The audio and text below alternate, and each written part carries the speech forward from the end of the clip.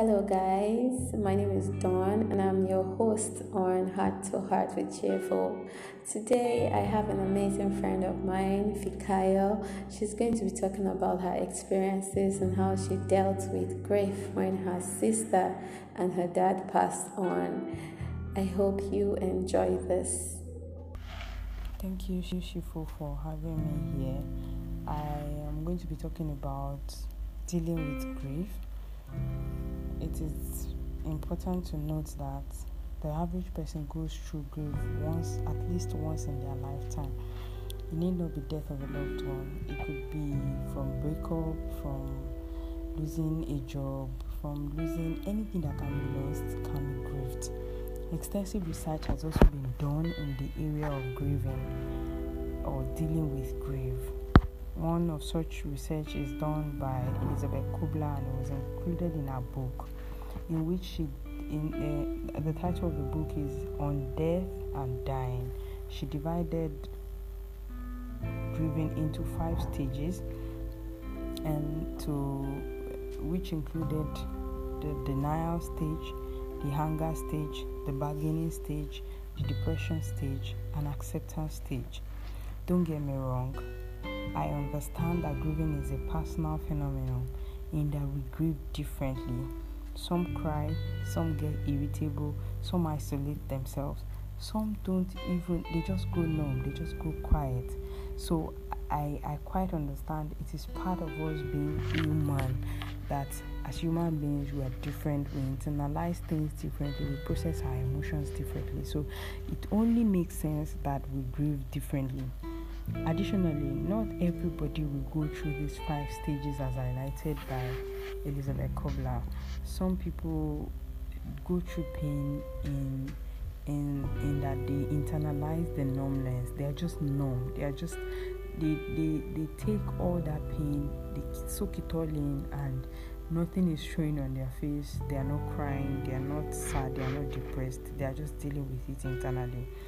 I'm going to be sharing with you instances of where I've had to deal with grief in the extreme. It's similar to what Shifo has discussed earlier, in that it is talking about death of loved ones. Not because we can only grieve in the sense of death, but we are focusing more on death because of the finality of it and its extreme implications on life as we know it. I lost my dad in 2013. I just concluded my underlevel studies in the university. It was a rude shock for me because he was only sick for a little while before dying. It was painful, but I had consolation in the fact that he wasn't so young. He had seen his children, he had seen some of his children's children. He knew Christ. He was in a better place where there was no sickness, no pain. So I had those things to console myself. But even in the middle of those things, I also realized that saying goodbye can be very painful.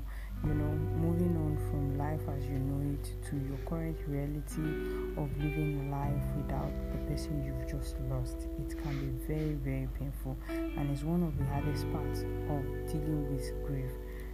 When the dust settles, everybody has gone back to their houses, and then the reality of what just happened has dawned on you. That's one of the hardest parts.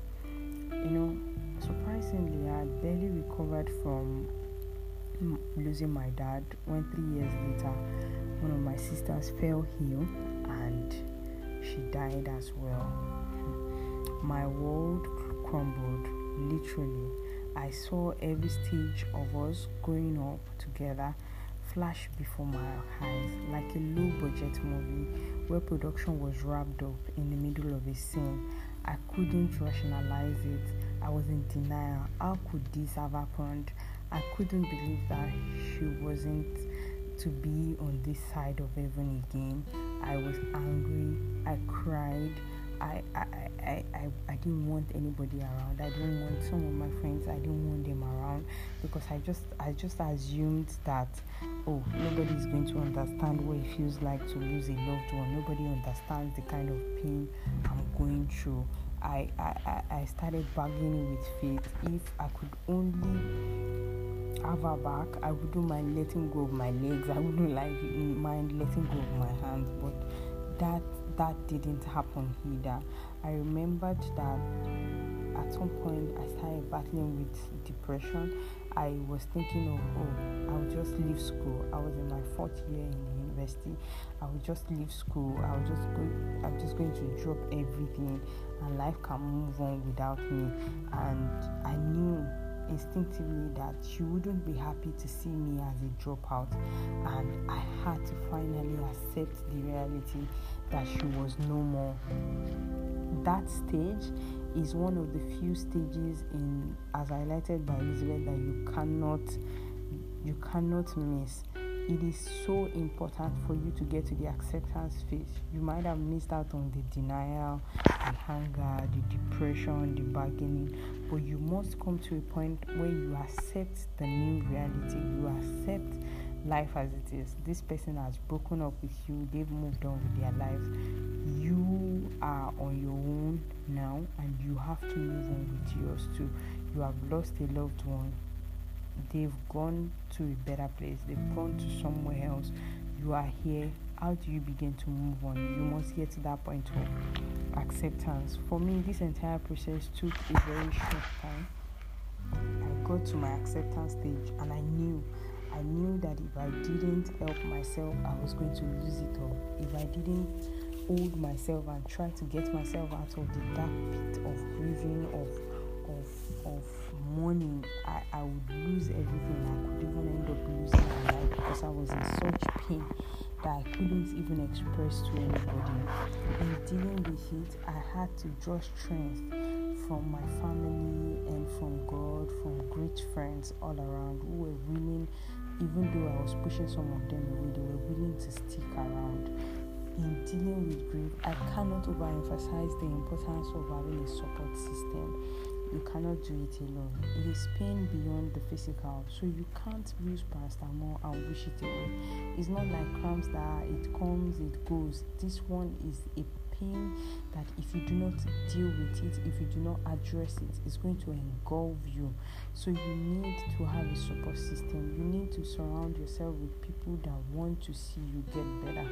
It could be spiritual, it could be professional. Do not listen to people that have, or to society that judge you or that bully you into thinking only mad people need therapists, only mad people see a shrink.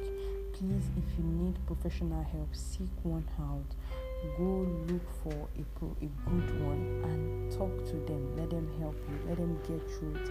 If you have great friends or good family, let them be a support. You draw strength from each other, and you need to have the right energy around you. Also, you have to be deliberate about making it. You have to be deliberate about surviving. If you are not deliberate, it is very easy to slip back into that abyss of darkness. Picture yourself drowning and focus only on getting a floater that is drifting across the water. That should be your focus. You're drowning, there's a floater nearby. Picture yourself trying to reach for it, and whatever does not constitute success towards getting the floater, ignore it totally. Get the floater and save yourself. Ignore whatever isn't the floater either. Every negative vibe and their carriers, ignore it. Get them out of your life for that time. You might think, you need people around that would remind you of what you used to have with the person. But some people carry this duty of being the reminders too far. This person, I remember how you used to smile with this person. I remember how you guys used to be. You're grieving. You don't have amnesia, so you are not forgetting how it used to be or what life used to be like. You don't need anybody to remind you. You need people who will try as much as possible to fill the void that has been created. Do not fill that void with people. Seek out how to cope on your own, but drawing strength from people. You need to fill the void with the right things. Nobody can fill the void of a lost one. Nobody can replace it. You can have people who would serve in other capacities to enhance your healing process, but nobody is going to replace that person, and it's not even healthy for you to look for somebody else to replace that person. It is just good that you draw strength from people. Let them be in the capacity they want to be, but not trying to replace who you've just lost. Also, surround yourself with things that feed your mind with positive vibes. It is important. It could be comedy. It need not even be anything spiritual. It need not be you reading the Bible or the Quran. It need not be anything spiritual. Surround yourself with love, with light, with laughter. There was a research carried out on some cancer patients. Some of them in the first group, they were exposed to a lot of light, they were exposed to comedy, they were exposed to family visitation, laughter, flowers in their rooms, in addition to their medical treatment. The other group, the second group, were just being treated in the hospital, no family visitation, nothing to shift their focus from the pain, from the treatments they are going through. The first group showed tremendous improvement over time as opposed to the other group.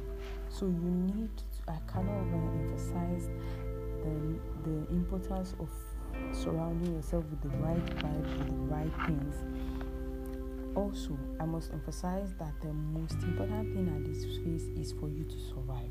Just think of surviving as the sole goal. Prioritize your happiness.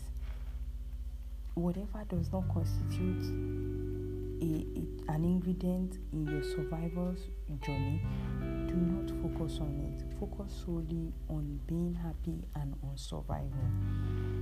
Healing takes time. Do not forget, healing takes time. I remember telling myself severally during my process of grieving, time wounds, all heals. All is going to heal. No matter how big the wound is, even when we fall down or we have a wound on our body, it heals. You are going to heal up. Time is going to heal everything. So just trust the process. Give it time. Give yourself time to get through things. The hardest part about getting used to life as it is that nature never exists in a vacuum. If you want it hard enough, you will love again, you will smile again, the sun will come out again, and you will blossom. Keep your head high. I know that as you begin to then have some days where you don't remember what you've lost, you don't remember that you are grieving again, I must congratulate you. Your healing is already taking place. And on the other days where they cross your mind or you begin to remember again what you used to have, go through the process once again. Go through the process again. You're going to heal. You're going to be deliberate about going through it, not staying in your grieving state. You move on, you pick yourself up again, and you go through it. In conclusion, you will smile again, you will laugh again, you will laugh again. So give it time, plenty of time. You are precious. Smile. Thank you so much, Fikayo, for that amazing exposition on grief and moving on from it. Thank you guys for listening, and this rounds up our topic on moving on from grief. Next episode we'll be talking about something way different, and I will be excited to have you guys listening again. Thank you.